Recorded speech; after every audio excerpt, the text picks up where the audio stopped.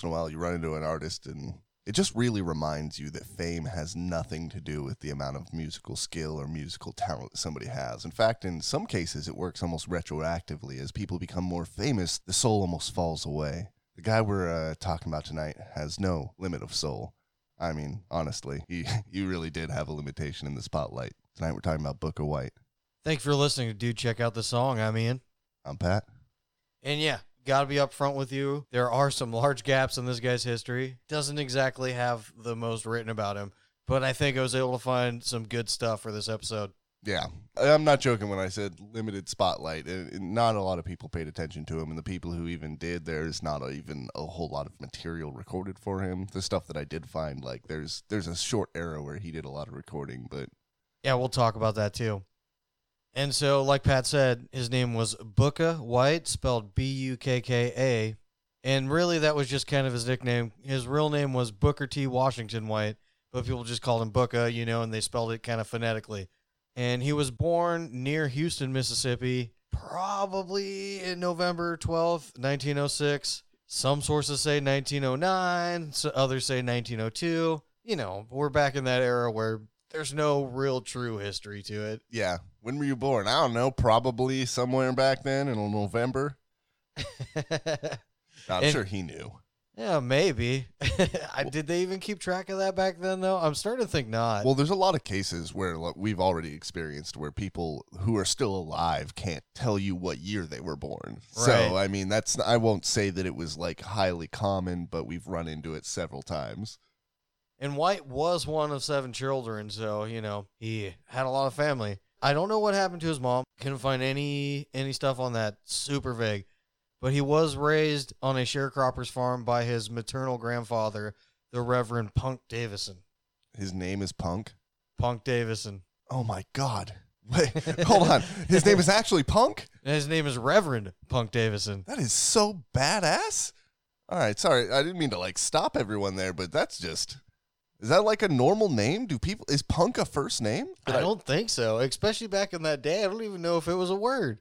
Yeah, I mean, I wonder if it's shortened for something or like an abbreviation, but that's very strange. I've never in my life heard Punk as a first name. Me neither. Well, and the reason why he wasn't raised by his father was because his father, John White, was a railroad fireman and also a part-time musician, but he was on the road a lot. When he was in town, though, he did teach Bukka to play the guitar and even took him and all of his other children, to the Baptist church, do family stuff, community stuff. Eventually, though, Bukka would end up moving to Grenada, Mississippi to work on his uncle's farm. This is around 1919. Huge gap there, I know. Like I said, hard to find just about anything about his early life in general. It took me so long to just find some of the recordings he did and when. Yeah, I mean, that's kind of the case. And especially, we've talked about this a whole bunch of times.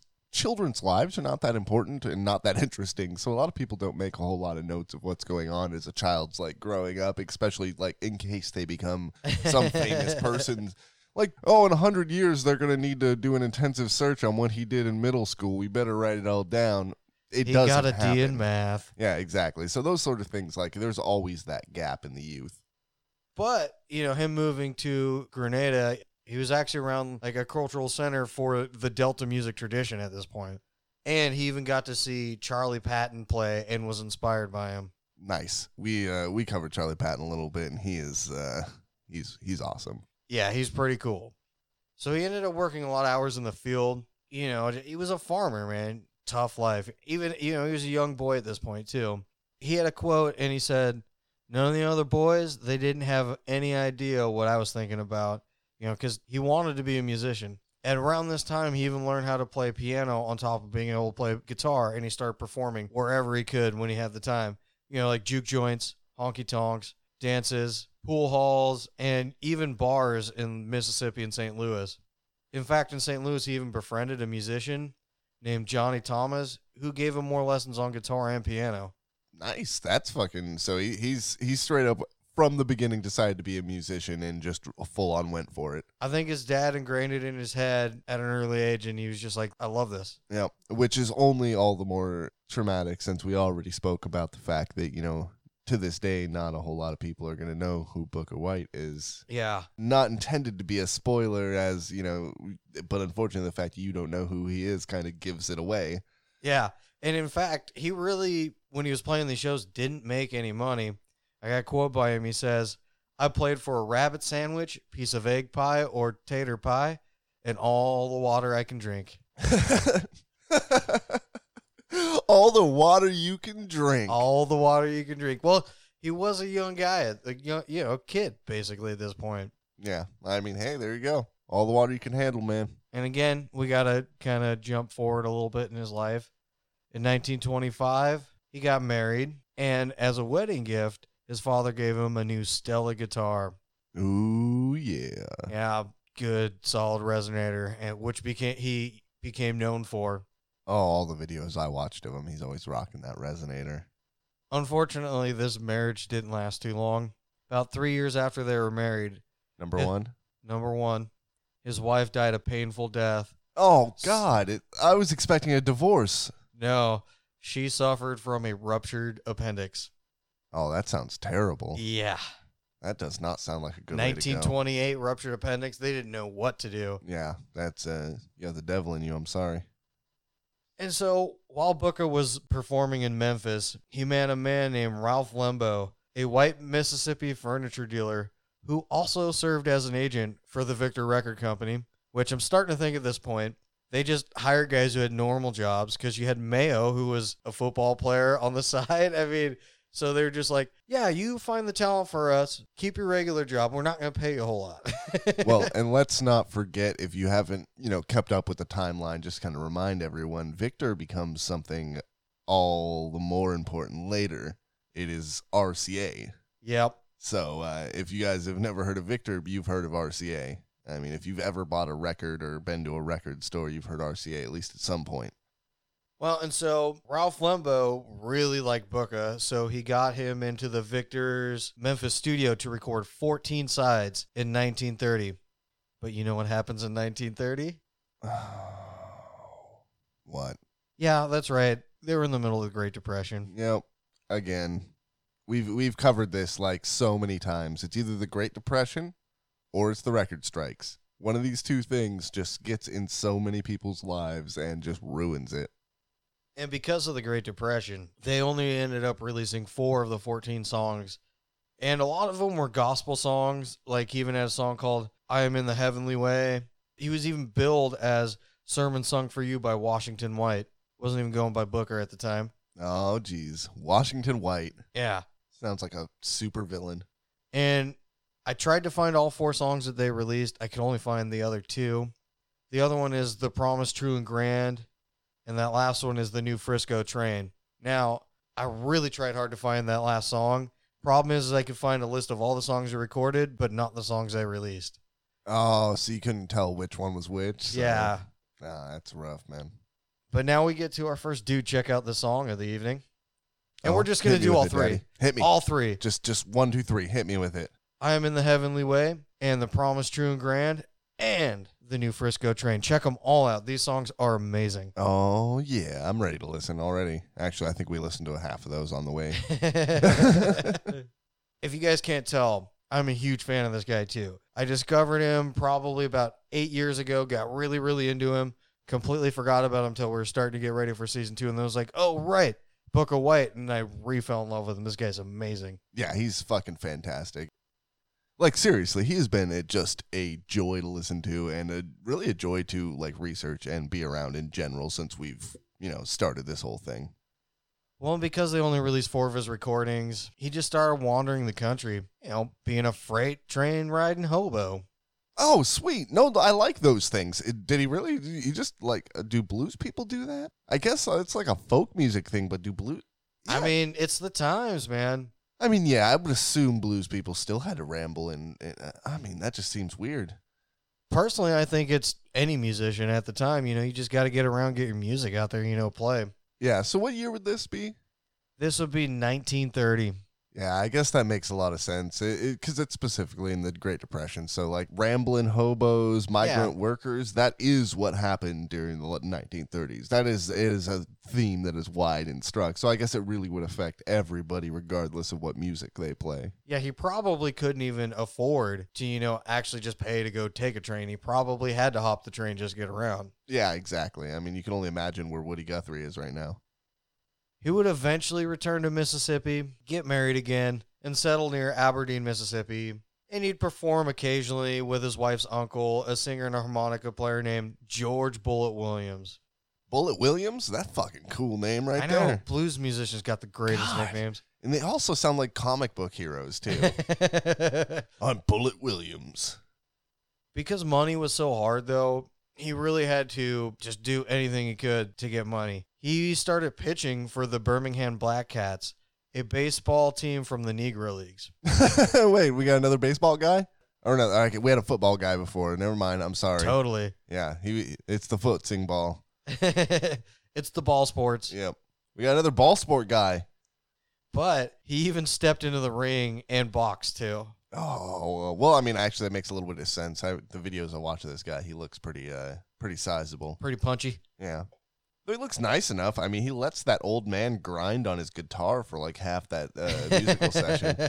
Yeah, so dude, check out this video. There's a little video where he plays a song. I don't even remember what the song is. Old Lady Blues. It's Old Lady Blues. And yeah, literally he's playing Old Lady Blues in a little coffee shop, or maybe like, I'm not even sure. It's some sort of, it's just a little room with some tables, and people are like dancing in front of the camera in front of him, and it's like these two old men, and it's just shaking their thing right in front of him. Yeah, exactly. They're giving him a little bit of a lap dance while he's playing. I assume that it's nobody seems to mind, so I think it's like was okay with the culture, but it seemed a little weird to me. And the last job that he had, he made moonshine. Oh, that's a good way to top that off. I mean, baseball, boxing, and moonshine. You can't beat that. Yeah, exactly. Unless you're slashing people with a razor. That's the best you're going to be doing. Well, funny you should say that. Oh, my God. So at some point while he was playing in the honky tonks, it was kind of violent back in the day, he shot a man. Oh, yeah. Here it comes. I should have seen this coming. But he did claim self-defense, saying that he was ambushed by a group on a dark road. And he was sentenced to 2 years at the Parchman Farm. Now, do you remember that name? Oh, my God. Is this the same place? As Sun House. Oh, fuck. It is. It's the same place. Do we have years on this? Or, like, comparatively, when they were there? 1937. So this was after Sun House's time. Yeah, this was well after Sun House's time. So that's... It all comes around, you know what I mean? Like, we're starting to kind of build a nice little narrative. I think this little penitentiary is a blues haven. Yeah.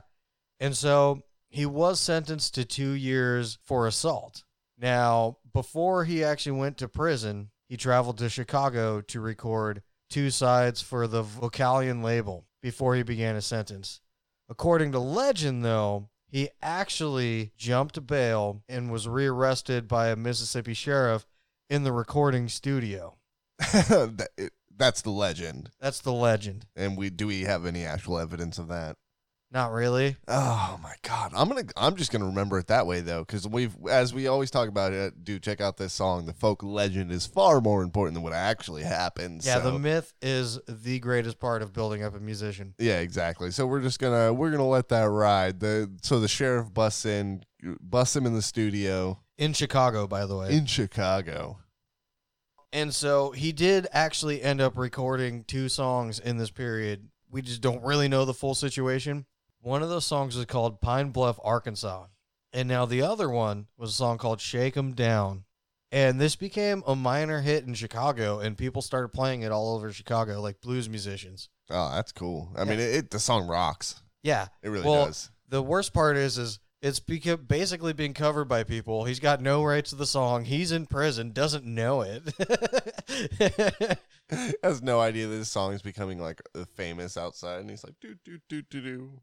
But if you think that's cool, check this out. Led Zeppelin, in their song Hats Off to Roy Harper, on their 3rd album, large parts of that song were actually based off of Shake 'Em Down parts. Oh, that's cool. And to do it even one more, Their song Custard Pie from the album Physical Graffiti also has references to Shake 'Em Down. That's really cool. I mean, that makes sense. I mean, it actually makes sense when you listen to Book of White and how he plays guitar, and then you look at like kind of Led Zeppelin and the way they like to make their, I don't know, the way that they use their guitars. Yeah, and well, it is comparable, honestly. And especially the song Hats Off to Roy Harper. It's a clean song with some slide in it, and you can definitely hear the influence. Yeah, exactly.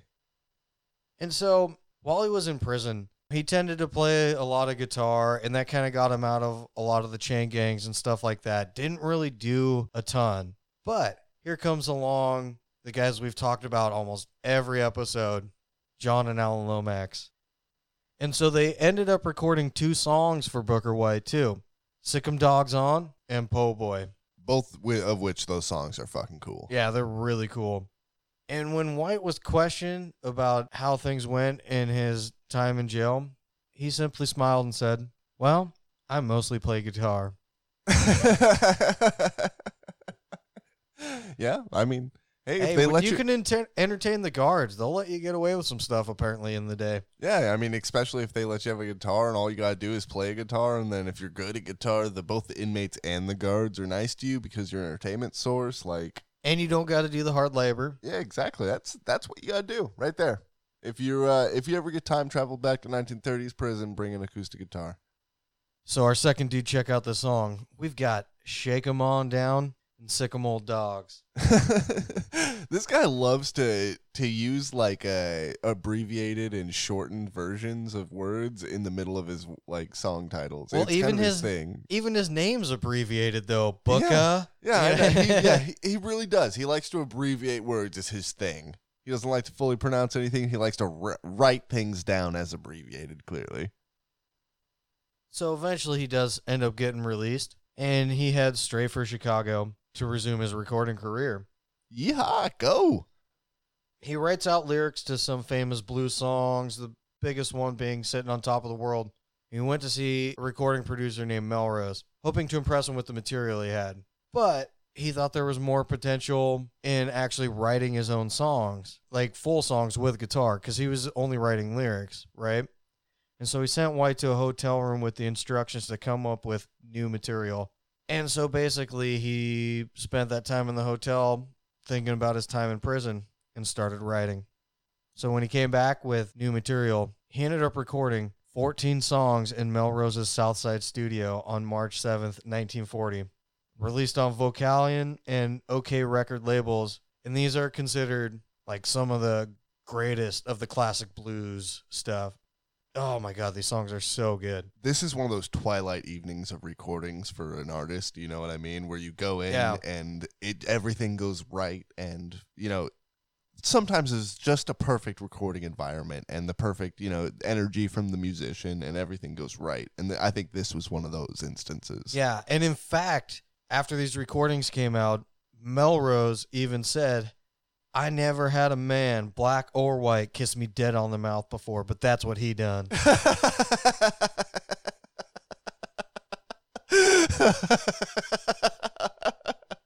Of course he would. Booker White would kiss you on the mouth and wouldn't give a fuck. Kiss you dead. Dead on the mouth. Yeah, kiss you dead on the mouth. Even Booker White's got a quote from this era, and he was talking about Melrose, and I quote, he say, "Lord, man, you done 100%. I've been on this job 35 years, and I never seen a man do what you done in 2 days."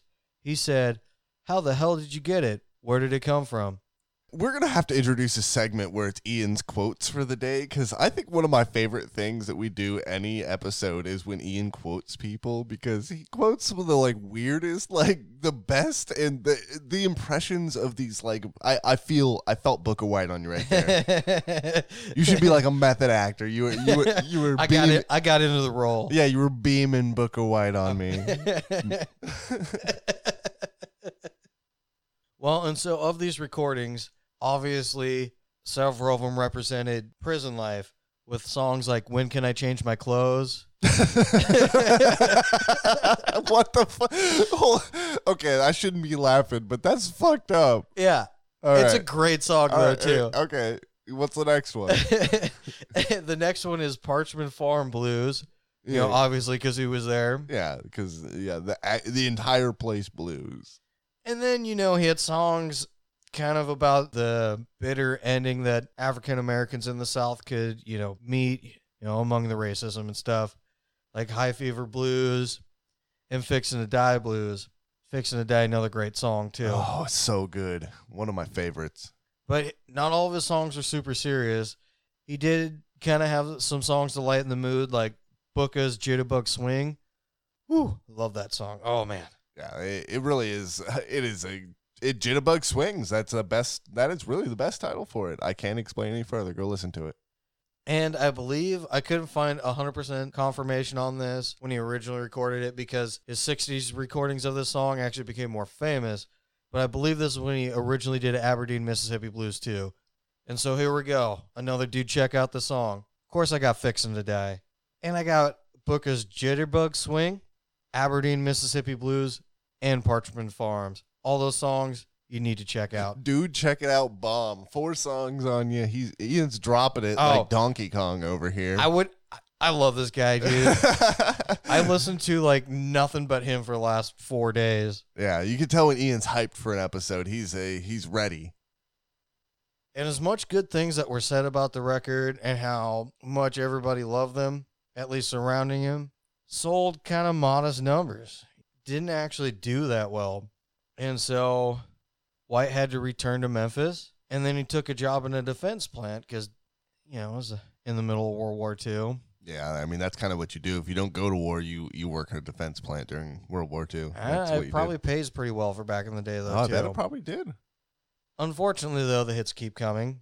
His second marriage broke up. Number 2. Yeah. And there's a number 3, but I couldn't find any information on her. So just throw that one out there. Number 2 and 3. No. She might have stayed with him. There was no information on her whatsoever. Yeah, well, so she wasn't anything I've seen. Till the end of his life. Hope till the end of his life that she stuck around. No, number 2, no. Number 3, yay.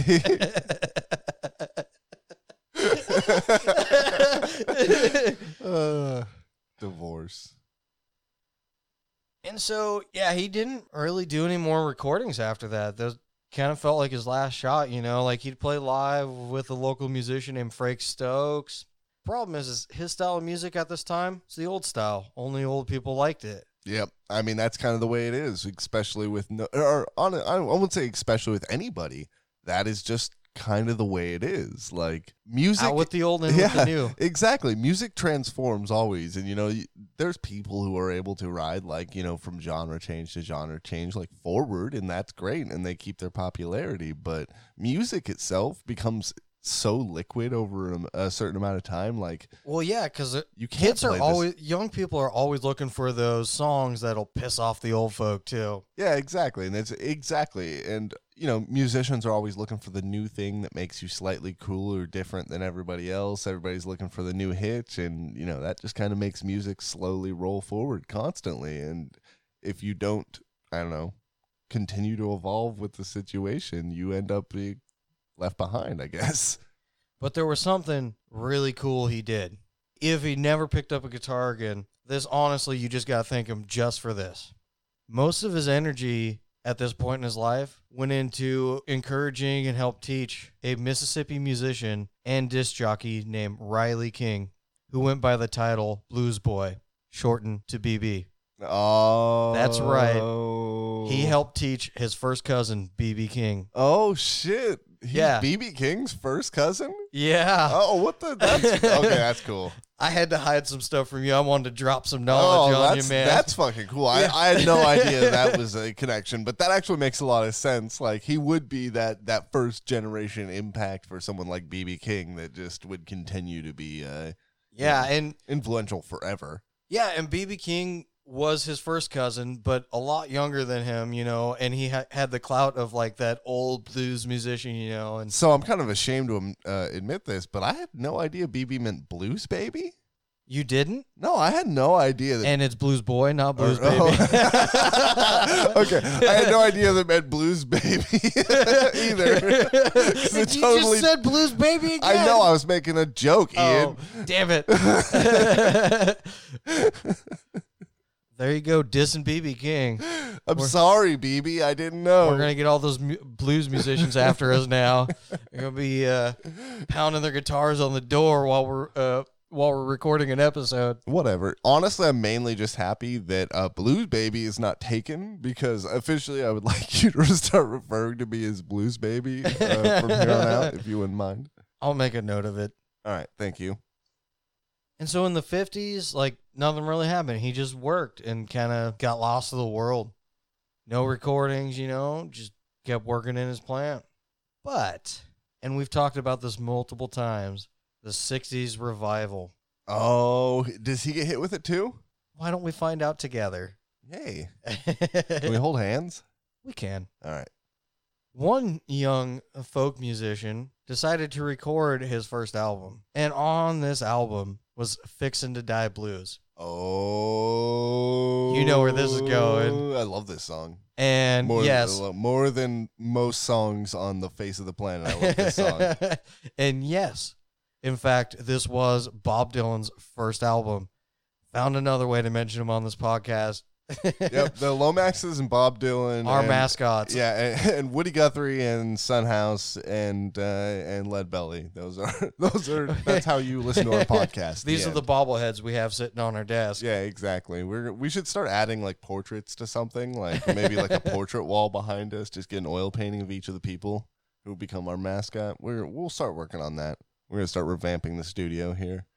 The funny thing is, because Bob Dylan recorded this version, rare copies of White's songs actually started circulating among collectors. And because of this, people actually started discovering him.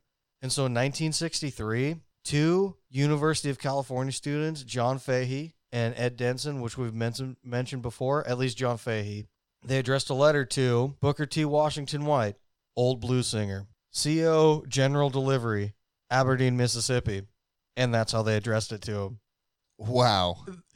Booker T. Washington White, old blues musician, was actually written on there. They just sent that, they put it in the post? Yeah, they're like, he lives somewhere near Aberdeen, I'll find him. So, but apparently it did end up working his way to Booker. Is that how the mail works? Apparently, just like, we'll send a vague letter to someone. We don't even know if he lives there. Oh, I'm going to try that now. That's a terrible idea. What the fuck? But it found him. And so you know what he did? What do you do? Nothing. He just, was like, I got a job. I'm good. Oh, I mean. No, I'm kidding, man. He went straight out to California and started recording. Well, I mean, honestly, that's exactly what I would. How old is he at this point? What year? This is 1963. Okay, by the way, we usually don't get into the 60s, guys. We have kind of a cutoff in our mental scape. Well, some right of our now. older Sunhouse made it pretty far. Yeah, exactly. So we don't really mention the 60s very often. So very much enjoy the 60s allure and escape for just a moment. But yeah, I think I said he recorded. He actually didn't start recording yet, but he started performing for, students and started playing, centers on the West Coast, in Ash Grove in Los Angeles too. Like, can you imagine? Like, musically, nothing's happening for him. He's just a worker man who can play awesome music. And all of a sudden, he's in LA. Yeah. Like, on the other side of the country. Yeah, playing real blues, like in the revival blues. Because I know that, like, revival blues was a huge thing for the time that it happened. Yeah, and like, all of a sudden, all these white people are paying to see you play, too. That's got to be crazy. Especially coming from Mississippi, where he saw so much racism. That's got to be a trip. And especially just being around the first time when blues was coming up, because it wasn't the same thing. It wasn't as widely accepted. Like nowadays, when we think of blues, everybody loves blues. You know what I mean? Yeah. It doesn't matter like who you are. You could be an old crusty white dude, an Asian lady, like you know, a dude on an airplane, a guy with a jetpack. You still like blues. It doesn't matter.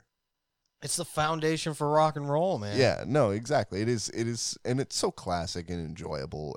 But up until the blues revival, it was not seen that way. Yeah, there were so many musicians who almost died in obscurity, and if it wasn't for the '60s revival, we might not even have ever heard of Booker White or Mississippi John Hurt, or any other many Son names. House. Yeah, Son House. All these people were just rejuvenated, and because of that like 60s revival, we get to appreciate all the things that we might not even gotten. We might not be doing this podcast today about this subject if the 60s revival hadn't reminded us that Book of White was amazing. 100%. Yeah. This would have gone down as something that only like people who collect the extreme rare albums even know about. You might not even find much of his music on the internet today.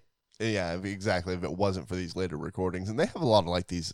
We watched a couple of videos of this as like old man Book of White. One is like, I think it was recorded in the 70s or 60s, and it is amazing because he's sitting on like this flat futon, old man and out. I think that one's in the 70s. That one's near the end of his life. Yeah, it is. It is in the 70s, and he's like, you can tell that he's not slapping as hard and stuff, but he's still got like the exact same motion. He plays the song really to his fullest. Yeah. With the exception of the actual impact on it, is, you know, the hand impact that a younger man might have had.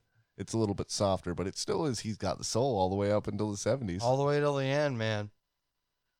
Well, and so White, his main residence was in Memphis up until he died. But he was often seen sitting on a stool on Mosby Street that he called his office. And that is where he started negotiating concert offers that came in and even started like booking record deals. Wait, so just a stool on the side of the street? Yeah, that's where he negotiated it all. That's fucking awesome. That right there is a true blues man, ladies and gentlemen. Enjoy it. He's on the streets forever, man. That's his world. And actually, he ended up recording several albums from this era, too. Like Fahey and Denson, that I mentioned earlier, they recorded Mississippi Blues Book of White on their Tacoma label. And that was, you know, basically capturing his older material, you know, stuff he's already done. But some guy named Chris Strachwitz released two. Strachwitz? Yeah, it's a tough name. Oh my god, we've collected a lot of weird names, but Strachwitz is up there. Yeah, that was a tough name. But he ended up recording and releasing 2 volumes of new songs that Booker had written over the years. And you know what he called this album? What do you call this album? He called it Sky Songs, Volume 1 and 2. You know why he called it Sky Songs? Why? Because he could just reach up and pull these songs out of the sky. Oh, of course, yeah. The God brought me these songs. Well, I mean, every musician doesn't really know where the inspiration comes from to write a song either. It just pops in your head like, oh, why didn't I do this before? Yeah, exactly. And I I'm not trying to downplay anyone's inspiration like that. You know, I like to build my inspiration in my own methods, but you know, that's pulling from the sky. That's such a blues musician thing. Yeah. I pull the, you know, God speaks him into my ear. That sort of that light twinkling in the sky thing. And it's so poetic in a way too. Unlike that white guy we mentioned in the Son House episode, there's poetry in the blues. Okay. Yeah, exactly. You need to chill out, old man talking over Son House. We're still mad about that episodes later. Terrible production choice. What was that name? That show's name? I can't even remember. It was like Spotlight. It was like Channel 3 or something. Yeah, it was something stupid. Yeah. I don't even remember. Go back and listen to the episode so you can know about it. Yeah, it just pisses me off thinking about it. Stop talking over and playing. Yeah, so all he was doing was playing when he wanted, you know, getting recordings. He was plenty of TV stuff. And in fact, this is what I think is really cool. He has so many live videos of him playing on YouTube, like probably almost as much as Son House. There's so many of him playing. Yeah, well, not live on YouTube, but yeah. You know. When you said that for a second, I'm like, wait, is he like making YouTube videos? Yeah. They're doing a hologram of him now. Yeah, exactly. But yeah, no, if you guys really want to check out how awesome this guy was, we're going to throw all of these songs and even more on our Spotify. But you really want to see the coolness of Book of White, check out some of the stuff he has on YouTube because these videos are amazing. He even revamped his song Aberdeen, Mississippi Blues, and he throws this part in where he's literally slapping his guitar, like banging it with his hand. Yep. It is so cool. It is quite amazing. And honestly, like he's one of the people I think that has such a good like physical quality to his music that you really have to at least see him, you know. Obviously, we're not going to be able to see him live, which Yeah. would be the penultimate, like, the actual. I think they call that heaven. Yeah. Well, we're not going there quite yet just to see him.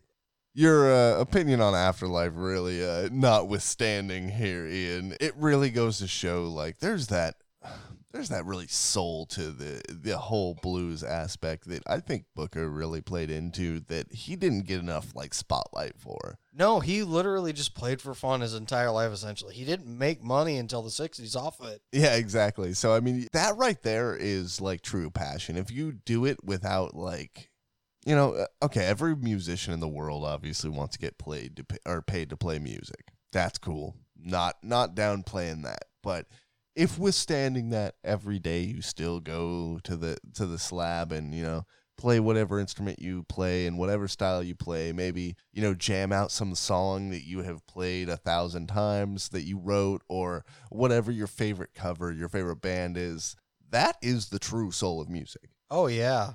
More than the radio, more than what, any like pop artist or anyone outside is ever going to be able to regurgitate into your mouth like a baby bird. Music actually comes from the soul of every single person. There's no limitation. Like every person can play music. And if you play just a 3-note like song, or even just bang a stick on a yeah, rock. bang a stick on a fucking rock. And at the end of the day, if you're making good music, that's actually what matters. And Booker White really embodies that. It didn't really matter what his fame level was. He played with just a love for the blues and a love for the art. Then it shows in all of his music. And so Booker White, he continued to do this up until he died in February 1977 of pancreatic cancer. Nobody really knows exactly what age he died, 67, 70 maybe, and he was in Memphis, Tennessee. Because we discussed the fact that nobody really knows what year he was born. Yeah. But it was November. It was November. Almost for sure. Almost for sure was probably November, at least in somewhere in 06 to 09. 06, 02, 09, somewhere in there. They don't really know. Yeah, so it's a possible 7-year stretch in which he was born. Yeah, so he's anywhere from we'll say 63 to 70. Either way, pretty good run. Yeah, not so bad. I mean, especially for the fact that he had a good end to his life too. He pretty much got to do what he wanted. Yeah, and if you really look at the content of his songs, he clearly didn't hold back. No, there's a lot of content with him being out with the ladies, if you know what I mean. He was posthumously inducted in the Blues Hall of Fame in 1990. Hell yeah! Along with Blind Blake and Lonnie Johnson. So some good company there. Yeah, that's a good to go shoulder and shoulder with them into the Hall of Fame. That's all right, man. Yeah. And once again, it really is unfortunate that we always have this reoccurring theme where it's like a posthumous induction into the Hall of Fame. And it makes me really sad because, I think people should be able to enjoy the fact that they're going to join the Hall of Fame. Yeah, the problem is, though, the Hall of Fame didn't even really start till 1980 anyway. Oh, that's way later because he died in, 77? 77. Yeah, he died in 77. So 3 years after he was dead is when the first year the Hall of Fame even existed. Yeah, but he didn't even make it till 1990 either, so. Yeah. Oh, well, I guess that's a good point, too. they had other people to work through before they got to poor old Booker White. I had to get to Son House, other musicians. They probably had a lot of people. I think his little cousin was probably in before him. Yeah, 1987, 3 years before. Wait, I don't mean to laugh. That's actually kind of fucked up because that's literally That's so sad. That is really sad. I mean, his one claim to fame is he helped teach B.B. King how to play guitar. So I mean, that's something. That is something. And especially if it's your little cousin, that's family, and being a professional blues baby myself. Yeah, and he got to see his whole, not whole career, but, the start of him getting famous, if you think about it. So, I mean, he probably had a sense of pride, like, yeah, that was me. Yeah, continue on my legacy, child. Yeah, but that's at least something. Like, I think that legacy and the fact that, the fact that we're even talking about today really says more about it than anything else. Like, regardless of how famous you are and what you get today, if you really put like music to record and you really put soul into it and you put like effort and care and talent and you really like make your music the best it could possibly be with the most effort that you possibly can, regardless of what happens today, you may not like be ultimately famous today and beyond whatever, like social media is rocking 1 million follows or whatever, but someday someone is going to sit here and appreciate your music. And he never fell out of love with music either. That's the best part is no matter how little fame he had, he still played. He didn't have to get retrained like Sunhouse. He kept playing, working in plants, living his life, just figured life would, just keep going along with him doing his thing, He seemed to get out of a lot of trouble just by being a decent blues musician. We talked about it with the prison thing, but it kind of seems like his life and all like his romantic incursions kind of all have this blues thing and like intertwined with them. I'm sure he was picking up ladies with his blues cred and stuff too. You know what I mean? Like, yeah, but unless number 3 stayed until the end, and then I'm not trying to imply that he was, bluesing around. Sleeping around. Yes, bluesing around. But yeah, I even buy kind of that it was self-defense because he never got in trouble after this, He seems like a big, cuddly teddy bear man who would also shoot your ass if you, ganged up on him in exactly. An alleyway. So it makes a little bit of sense. Yeah, like he never got in trouble after this. And when he got rediscovered, he was more than happy to go, oh, yeah, I can play that for you. Yeah, no problem, man. And yeah, we've talked about before where people had to come back and like, hey, I'm going to teach you your own song now so that you can play again. He's like, bam, bam, bam, bam, bam. Been doing it the whole time. Yeah, that was a terrible representation of his music. I'm sorry. Just go listen to the songs. Please do check out Booker White. That's in general. Like, so please don't listen to Pat try and vocalize his awesome guitar playing. Yeah, do not check out. Do not expect that my vocalization is a representation of his music. I promise it's more enjoyable than that. Now that we're done ragging on me for my vocal representations of music, everybody go check out Booker White. Damn it. And once again, I just can't say enough how much I love his music. Like, just rediscovering this again just got that spark in my head again where it's just like, oh, I forgot about this song. This is so good. And then I just all week been listening to nothing but him. Well, I had to throw some Led Zeppelin in there to, check out the influence. But other than that, nothing but Booker White. And I don't know if you guys noticed, this is probably the most excited I've been, other than maybe Woody Guthrie, for a musician we've done, and actually Charlie Poole. But like Charlie Poole, Woody Guthrie, Booker White, all music that I have just fallen in love with over the years. We can always tell how happy Ian is because he gets all antsy in his chair. He starts dancing around because he's ready to start telling that story. And I really enjoy these episodes because when Ian's excited, I'm excited, I guess. Calm down over there. Oh. But if I'm going to, weigh in on my final thoughts here with Booker White, more than anything else, he taught me a lesson during my research that is more important than any of the lesson that I've learned from another musician in 1,000,000 years. I may have learned this lesson 100 times, but it's that sort of lesson that every time you learn it, you get a little better, but then you have to learn the lesson again. Enjoyment and fun and passion is far more important than anything else when it comes to music. If you're a struggling musician out there, or you're a a fledgling musician, or you're an internet musician, or you're a fucking legend, or whatever you may be, all that matters is like still loving what you do, because that's what drives it. You can't go out every day and do something that you don't love. So if you can really have the passion to put in the effort to learn something, that is what talent is. A lot of people get confused on the concept of talent. Talent is your desire to be able to do something for a long time. If you're more passionate about something, you enjoy something, you're going to be able to practice it for longer amounts of time. And longer amounts of time of practice make you better at something. So that's what talent is. If you enjoy something, that is equated to talent. And that really is what Booker White shows. He, out of pure joy, plays with so much blues melody and strength that, I don't know, it strikes you even through recordings, 50 years later. And on that note, support us in something we're passionate about. This podcast. Do check us out on our social media. We got Twitter, we got Facebook, we got Spotify.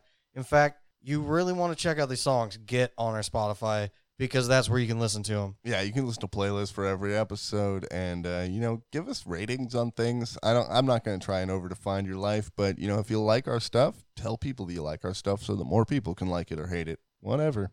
We love you. Have a good day. Thank you.